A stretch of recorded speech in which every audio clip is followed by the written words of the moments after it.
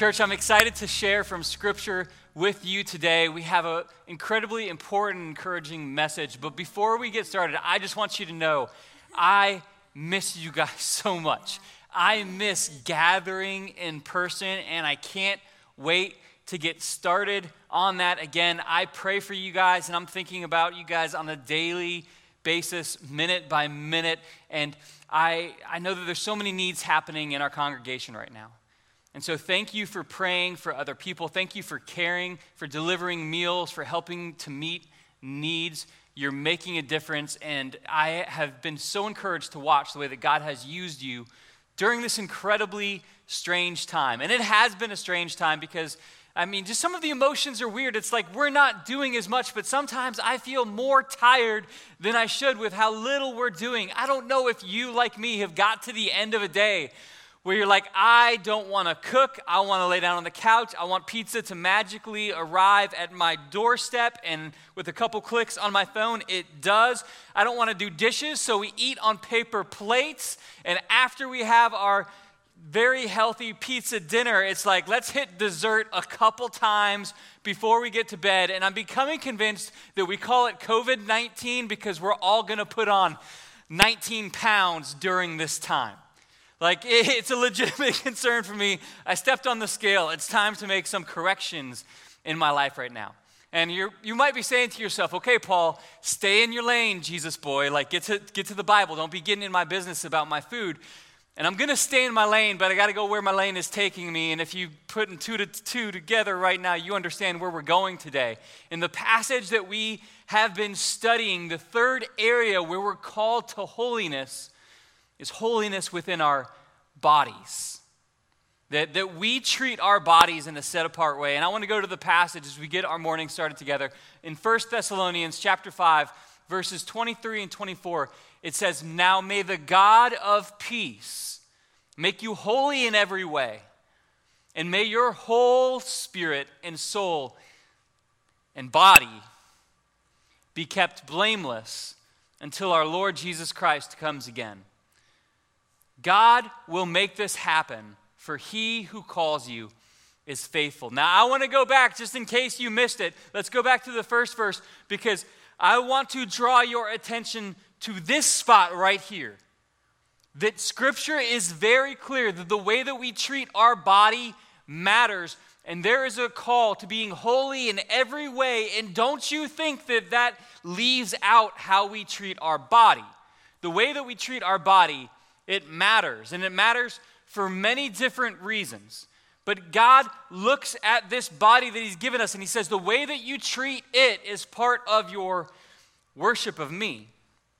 The way that you care for the body that I've given you matters. And as the Apostle Paul writes this, I want you to know that the people that he was writing to, this wasn't as obvious as I think it is to us. Like, I think we genuinely know, okay, I'm not supposed to sin with my body. I'm supposed to take care of it. I'm supposed to keep it healthy. I think that we generally lean that way a little bit. But the people that he was writing to, the Greek citizens, one of the philosophies that was prevalent among the time and prevalent among even some of the churches that the Apostle Paul continually tried to correct was this philosophy known as Gnosticism. And what they believed is that all matter was just inherently evil. That the earth, that our bodies, that it was just inherently evil. And because it was so evil, it didn't really matter what you did with it. Like, you could just use and abuse your body because it's bad anyway, and so just do whatever you want, and it doesn't really matter. And so as the Apostle Paul is writing to them, and as God is speaking to them, he's saying, make your body holy. And in their mind, they're like, wait a minute. Like, it's a body, it's matter. Like, should we think about that? Like, should we consider that God has things to say about how we treat our bodies? Because they thought that any indulgence was just pretty much okay. You take care of your spirit and the body didn't matter. And he is including this for a reason. And I want to remind you, in case you've gotten far away from it, that your health, that your body should be set apart unto God. But we should treat it as something that should be holy. And I want to say that it's easy during stressful times to let things in our body get out of control. It's easy to seek satisfaction and peace from other places when there is so much stress in the world. And I love how real Scripture is. And I've gone to this passage so many times for personal reminders and encouragement. And as I teach you guys, I want this to be in your mind too. The Apostle Paul, who's writing these scriptures and writing these calls to us, he experienced struggle. It wasn't always easy for him. In Romans chapter 7, we're going to put this up on the screen over here, in verse 22, the Apostle Paul is writing, and he's describing the struggle that happens. And he says, first of all, for in my inner being I delight in God's law. He's saying, in my heart, I love God. In my heart, I want to do the things that Scripture instructs me to do. In my heart, in the inside of who I am, in the truest place of who I am, I want to do the right things. He's saying that's where I'm at on my inner being. But then continue to the next passage, and he says, but I see another law at work in me. Like this is happening inside of me. It's waging war against the law of my mind and making me a prisoner of the law of sin at work within me. Let's stay here for a minute. I want you to see that he's saying, I acknowledge, I see it happening within myself, that there's this other truth happening, that there's a fight. And in fact, he calls it waging war against the law of my mind. And I want to tell you that if there's a war that's being waged, on one side, he's saying that this other thing that's trying to draw me to do the wrong things, it's waging war against me. It's waging war because he's waging war back. Like there's a struggle, there is a fight. And I don't want you to hear from the Apostle Paul, him saying, you know what, I struggle with this. Like I have difficulties. I don't want you to hear that and think, oh, well, if he struggled, then I get to struggle too. And I'll just struggle however I want because, man, everybody struggles and nobody's perfect. Can I just tell you that it's a pet peeve of mine when I ask someone a question and say, well, nobody's perfect, or I'm not the best in the world, that just grinds on me because it's such a cop-out. Like to say, well, nobody's perfect. Well, that's fine that nobody's perfect. We understand that. Jesus was the only one. But that does not exempt me from doing my absolute best. Because someone else is better than me, because one person in the history of the world is the best. I'm not the best in the world at that. Because one other person is better, that just means I don't have to try? No, that's not how it works. All right? It doesn't matter that you're not the best in the world. It doesn't matter that you're not perfect. What matters is, are you waging war in the fight that you need to fight? That if there's a struggle in your life, does it feel like you're waging war against it, or are you just letting it happen? Because I get, none of us are perfect. And you're not going to be perfect all the time. But church, what I'm telling you, follower of Christ, what I'm telling you, the struggles, the shortcomings in your life, you should be waging war. It shouldn't be just walking all over you in your life, in your spiritual life, in your family life, in who you are at work or who you are at school. It shouldn't just be rolling right over you. There should be a war that is waged for doing the right thing. When your heart is God. You know, starting at that point where the Apostle Paul started, in my inmost being, I delight in God's law, but there's this other law at work in me, and it's waging war against my mind. And when it says my mind here, this isn't psyche, this isn't soul, that's the emotions, mind, and will, like we talked about last week. This talks about what you know. Like that's the direct translation, like the things that you know. It's waging war against the law of the things that I know in my mind. Like this is directly calling out, I know I shouldn't be doing this, but I'm doing it anyway for some reason. I feel compelled to do it again, even though I know it's destructive. Drug abuse is so prevalent in the culture. It happens in so many homes that we wouldn't think it happens in. And I know that people listening to this today, they're in a fight for their sobriety. And I want to encourage, you have to keep fighting and you have to keep waging war. When you feel like you're going to do something that you know you shouldn't, you have to fight it. And I know that might be further than where you're at, but maybe you're struggling for eating in a healthy manner. Some of you guys, you know that in order to honor God in my body, I need to lose some weight. And you know I should not be following up my large pizza with a large key lime pie. I feel the struggle. But you have to take action and fight and actually take the steps rather than just knowing I shouldn't do this. But you know what? I'm not perfect. No, wage war. Fight the fight. Do what you know you need to do. At the same time, I know there's people on the other side of that you're not eating enough because you're so connected to an image of how you should look that you haven't been taking care of your body because you've been starving yourself. And you need to wage war to be healthy as well. And listen, God doesn't impress on our heart things that we know need to change just to make us feel guilty. God doesn't want you to live in guilt. And in fact, this is why he calls us out of sin, is because he wants us to live free from guilt. He wants to free us from those sins. He wants to free us from those chains. But I think that one of the struggles is one of the things that the Apostle Paul expresses in verse 24. As he goes on, he says, "What a wretched man I am. Who will rescue me from this body that is subject to death?" You know, this right here, I think the shame, it comes out. It says, I know that this fight is going on, and I love God, and so I shouldn't have this struggle, and I'm wretched. Shame can be a killer, and when we experience this feeling of a need to change, there's part of us that says, you know what, you should just keep this secret. You should just keep this to yourself. You should just ignore this problem. But part of healing is bringing things out into the light. And if there is a war that you're fighting for holiness in your body, if there is a fight that you're fighting to get free from addiction and remove these chemicals from your life, one of the first things that you need to do is say, you know what? I know I need to change, but that shouldn't lead me to shame, because shame leads me to hiding, and hiding doesn't promote healing. So I've got to stop hiding if I ever want to heal, and I've got to bring this out. And that's how you get free from guilt. You don't get free from guilt by just pretending it's going to be okay. God does not speak into your life and say, you know what? Yeah, you're smoking those cigarettes and it's going to cause you cancer, but it's probably going to be okay. No, I believe God impresses on our heart when a substance has a hold of us in a way that would be termed as addiction, when it has control of us, God speaks and says, it's time for you to be free of that.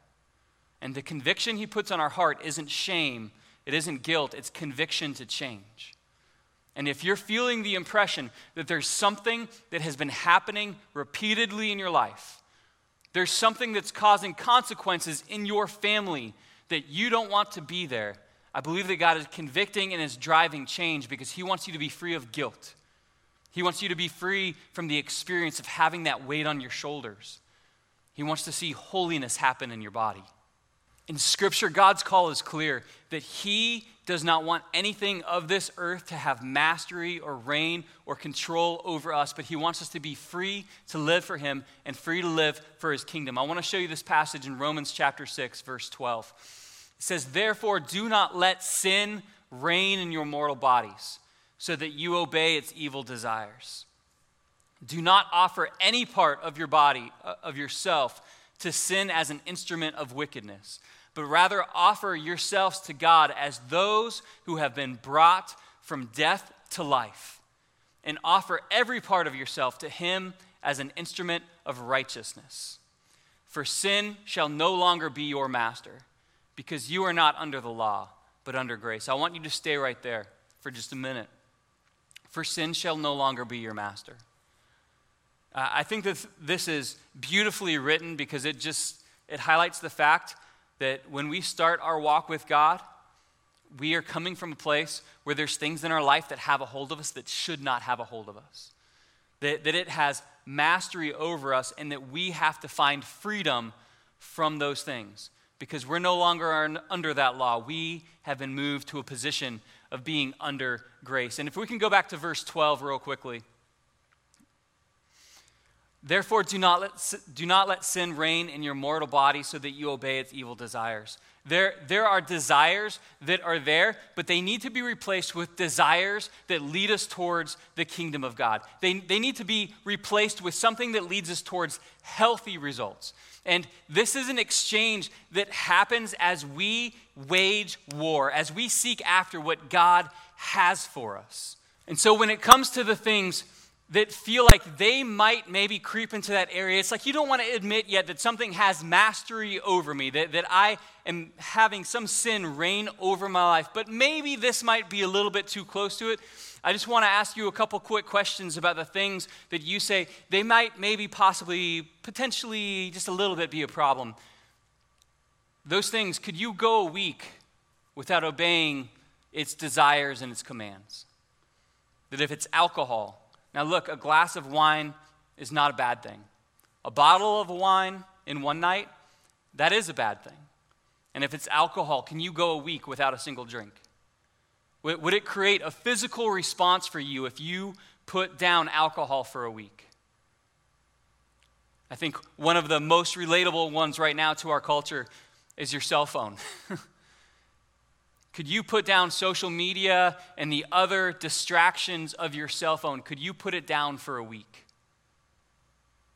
If it's a substance that, it's something that I just did with friends, could you stop for a week? In these areas, it tells you that if I feel just a little bit of stress rise up inside of me when I think of what it would be like to live without that pleasure, without that indulgence for 1 week, if you feel a stress response, I want to tell you that's a warning sign. If you feel like you can't do without that thing for 1 week, it probably has a little bit of reign in your life that it does not need to have, and you need to find freedom from that. And you need to understand that what happens in your body is so incredibly important. And it's not just because it's because your body is not just your own. I want you to see this in 1 Corinthians chapter 6. It says, "Do you not know that your bodies are temples of the Holy Spirit, who is in you, whom you received from God? You are not your own. You were bought at a price, therefore honor God with your bodies." Go back to that passage one more time because, man, this is just beautiful to me. First of all, the Holy Spirit of God, God's presence himself. He says, in your body is where I make my dwelling place. And as you study the Old Testament, you see how serious God was about his dwelling place, about how people entered it, about how it was treated, about what was inside of it. God was so passionate about protecting the place of his presence, and now you are the place of his presence. You deserve respect and care, and you should be healthy, and you should take care of your body just for that reason. But here's the other huge and beautiful piece. The Spirit is with you, who is in you, whom you have received from God, but you are not your own. Listen, you were bought at a price. When you cried out to God for salvation, he paid the price for you, your spirit, your soul, your body, by the blood of Jesus Christ. It was no cheap payment. And he says, now you only have co-ownership of this temporary home that you walk around in.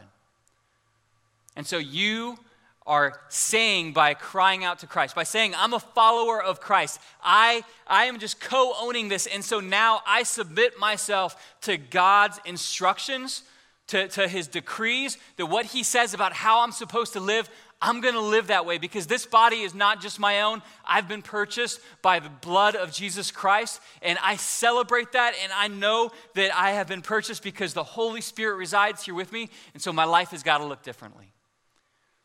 And I know that there are so many different categories, and I really don't feel like I have to invest much time into telling you the area that you need to change because I believe the work of the Holy Spirit, one of the first things that he does is he convicts the world of sin. He convicts us of where things need to change, of where we need to be sharpened in our life. And so I don't really need to go through and name all the issues that it might be because I believe that he brings that right to your mind and to your heart. But I want to give you a couple ways that you can grow in this area of making our body holy this week. So I'm going to give you 3 biblical truths and 3 life applications to help you apply this to your life. And we're going to start right here with the first one. My body, and this is just a truth that you can pray out, that you can remind yourself of, my body is the place where God dwells. Now, I don't know if you were like me and you were raised in a very traditional church. I was raised, occasionally we would go to an Episcopal church, and it was one of those places with a big, huge pipe organs. And the pews were all wood, and there was, a person who wore a really tall hat and a robe, and we stand and sat and kneeled and stand and sat and kneeled, and then we left there. But it was one of those things that as you were around inside of that place, you were very quickly taught, this is not the place to run. This is not the place to be loud. This is not the place for laughter. This is the place to be serious. And it was taken very seriously. And I'm not trying to badmouth them, but it's just one of those things that we understood that in that house of worship, there was a serious atmosphere. And it was taken that way by everyone who came. I wish that we took the temple of God, our body, as seriously as some people take buildings that house pipe organs and pews. We treat buildings with much more respect than we treat our bodies. And I want to tell you, scripturally, God does not live in that building. God does not live in a church building. God does not live in Island Coast High School where we meet. God lives in the body of the believer. The Holy Spirit resides in the body of those who believe. And the way that we treat our bodies are so much more important than the way that we treat buildings that we build to house us together when we worship. Because the true church is the assembly of the people and not the building. And how you treat your body, it matters. And so how do we begin to fix what's been going on in our body if there's areas that we need to correct them? And the word that I would give you as far as the practical application is detox. I say detox because I mean if there's something destructive in your life, it's time for you to detox it. That if it's your cell phone, spend a week without it. That if it's overeating, then you say for the next week, I'm going to eat in a healthy manner, and I'm going to start by throwing away the food that I know is destructive to my body. If it's cigarettes or any sort of drug, then I'm getting rid of it, and I'm detoxing for a week. And if God is convicting your heart that there is changes that need to start in my body, my first encouragement to you is that in the next 7 days, go hard after it. If it's something like eating, balance the food a little bit more, add some desserts next week, but the next 7 days, just say, I'm going to get started with passion and energy, and I'm going to wage war in the way that I go. And I'm going to start with a detox. The second truth, the second statement that I want you to remind yourself is that my body belongs to God. This is an important truth because we should treat things that don't belong to us a little bit better than the things that are ours. And we need to recognize that my body does not just belong to me, but it belongs to God. It has been purchased with a price. And I say my body belongs to God because there is a certain authority that is His above me. That I say my body is His. It's not just that I belong to Him, but it's saying I give Him the authority over the way that I treat this body. That it's not just me, it's not just my opinions. And I've had so many people in my ear who've told me, I'm a grown man, I'm going to make my own decisions. Well, I understand you're a grown man, but I'm going to make my own decisions, you are going to make your own decisions. But if you say I'm a follower of Christ, there's certain things that you should have made decisions about that you're going to do it His way and not your way. That you've tested them enough, you've hit your head against the wall enough that by now you should have recognized that I need to do things God's ways and not my own. My body belongs to Him, therefore I'm going to live according to His teachings. The application for this one might actually be a little bit surprising to you, but if my body belongs to God and that's true, then the application of how I can get healthier in this area is actually worship. The application is worship because worship is not just the singing of songs and the studying of Scripture. What Romans chapter 12 verse 1 says is, therefore I urge you, brothers. I mean, hear the force, hear the immediacy of action that needs to occur. Therefore, I urge you, brothers and sisters, in view of God's mercy, to offer your bodies as living sacrifices, holy and pleasing to God. This is your true and proper worship. Now listen, it's not just about singing, but it's the way that we live, the sacrifice, the living sacrifice, that as I go through my day, I want to do this. I want to yell. I want to scream. I want to have my way. I want to do what feels good to my flesh. I want to eat the food. I want to smoke that or drink that. That feeling that you have, those are things that you have to sacrifice to God because you know, as I give you this, you're going to give me something better. You're going to free me from addiction and you're going to free me from guilt and you're going to set me free to live in this grace that you've poured out. And so we have to worship and we have to recognize that the way that I treat my body is part of my worship. The way that I treat this body, it shows worship to God. And you know this because when you see someone making healthy choices and they say, well, God got a hold of my life and so I got clean from the drugs. God got a hold of my life, so I started eating right. It just resounds with us, and we say, yeah, that makes sense. I understand how you were able to make that choice because you're doing it for God. And especially amongst men, there's this thing that kind of makes us want to be timid in our worship, which is so strange because men love to be courageous. We love to be brave, but there is this unhealthy thing within our heart that says, just be timid, just be easy, just kind of sit back a little bit, be back on your heels when it comes to the way that you worship God and singing in the way that you live your life, that kind of worship, just kind of keep it on the DL. But we need to be brave. And it's not helping us. It's not helping us. It's maybe protecting our ego when we choose not to worship big and loud and passionately. But it's not helping us do what we were designed to do, which is really what gets to the heart of the third thing that I want to tell you, is that the third truth you need to remind yourself is that my body was made to honor God. My body was made to honor God. This is why I'm here on earth. This is part of my design. I have been enabled to live in a way that brings honor and glory to my Heavenly Father. And this is such a cool thing. It's part of what you can do when you are able to do it. That God moves in our heart and He gives us the ability to lift up His name, to help other people see the love and the compassion and the mercy of our God, that He works through us to lead our families and our coworkers towards Him. Like, we have this amazing opportunity to honor God. And the application of how this is lived out is simply that you have a purpose.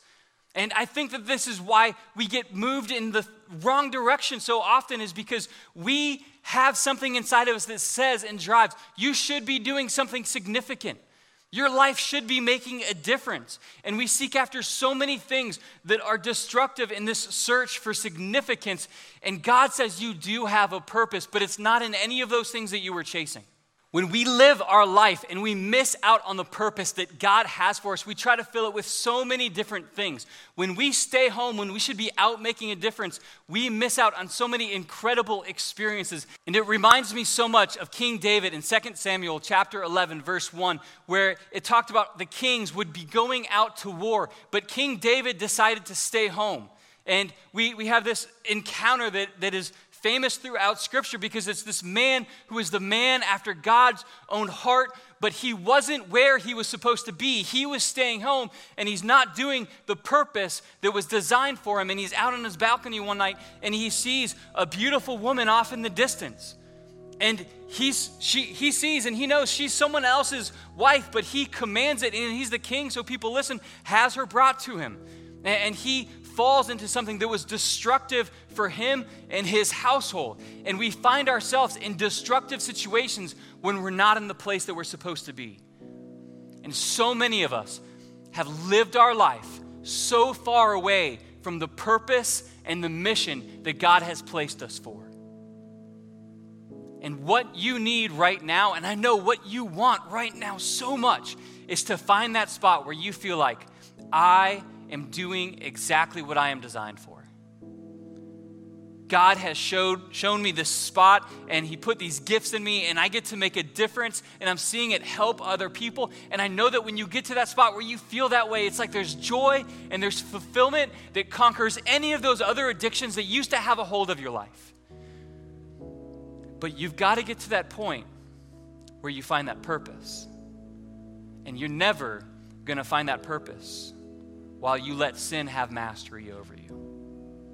You're not going to find that purpose while you just sit back and let addiction keep you held back from where you want to be.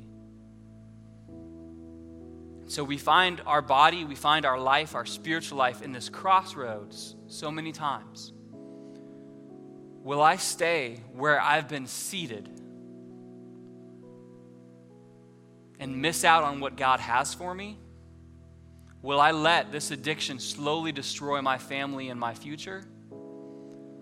Or will I make a change?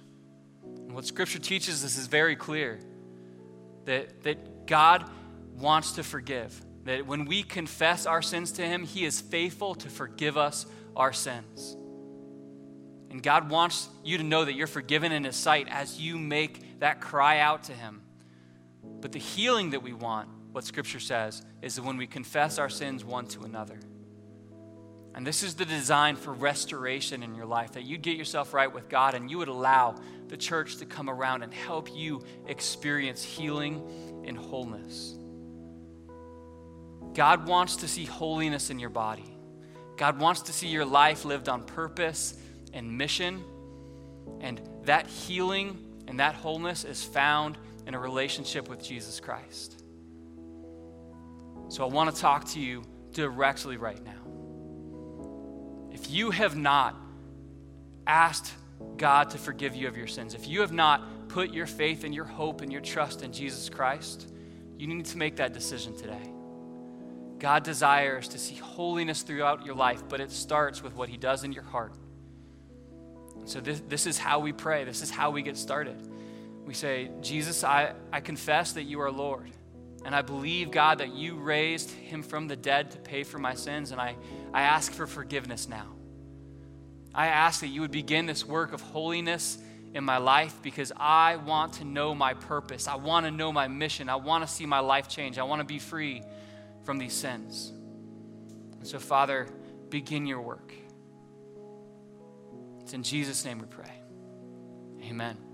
And I know that as you pray that from your heart, God is meeting you right where you are today. And I have so much confidence in that because it's happened in my life and I've seen God do it time and time again. I'm going to tell you it's promised in this scripture as well. In verse 24, he says to us, in all these things of holiness, that God will make this happen, for he who calls you is faithful. This is what I found. God's faithfulness, it's always there. No matter how many times you failed, no matter how many times you've came short in your life, God will always be faithful. And so if you're wanting to take a step, if you're wanting to get started, I'm going to tell you, you can trust him. And you can trust that there's a group of people, there's a church here that wants to come around and help you. If there's anything that we can do to help or encourage you, please comment over here, send us a message on Facebook, email me at paul@gulfsidechurch.com, and know that we are praying for you.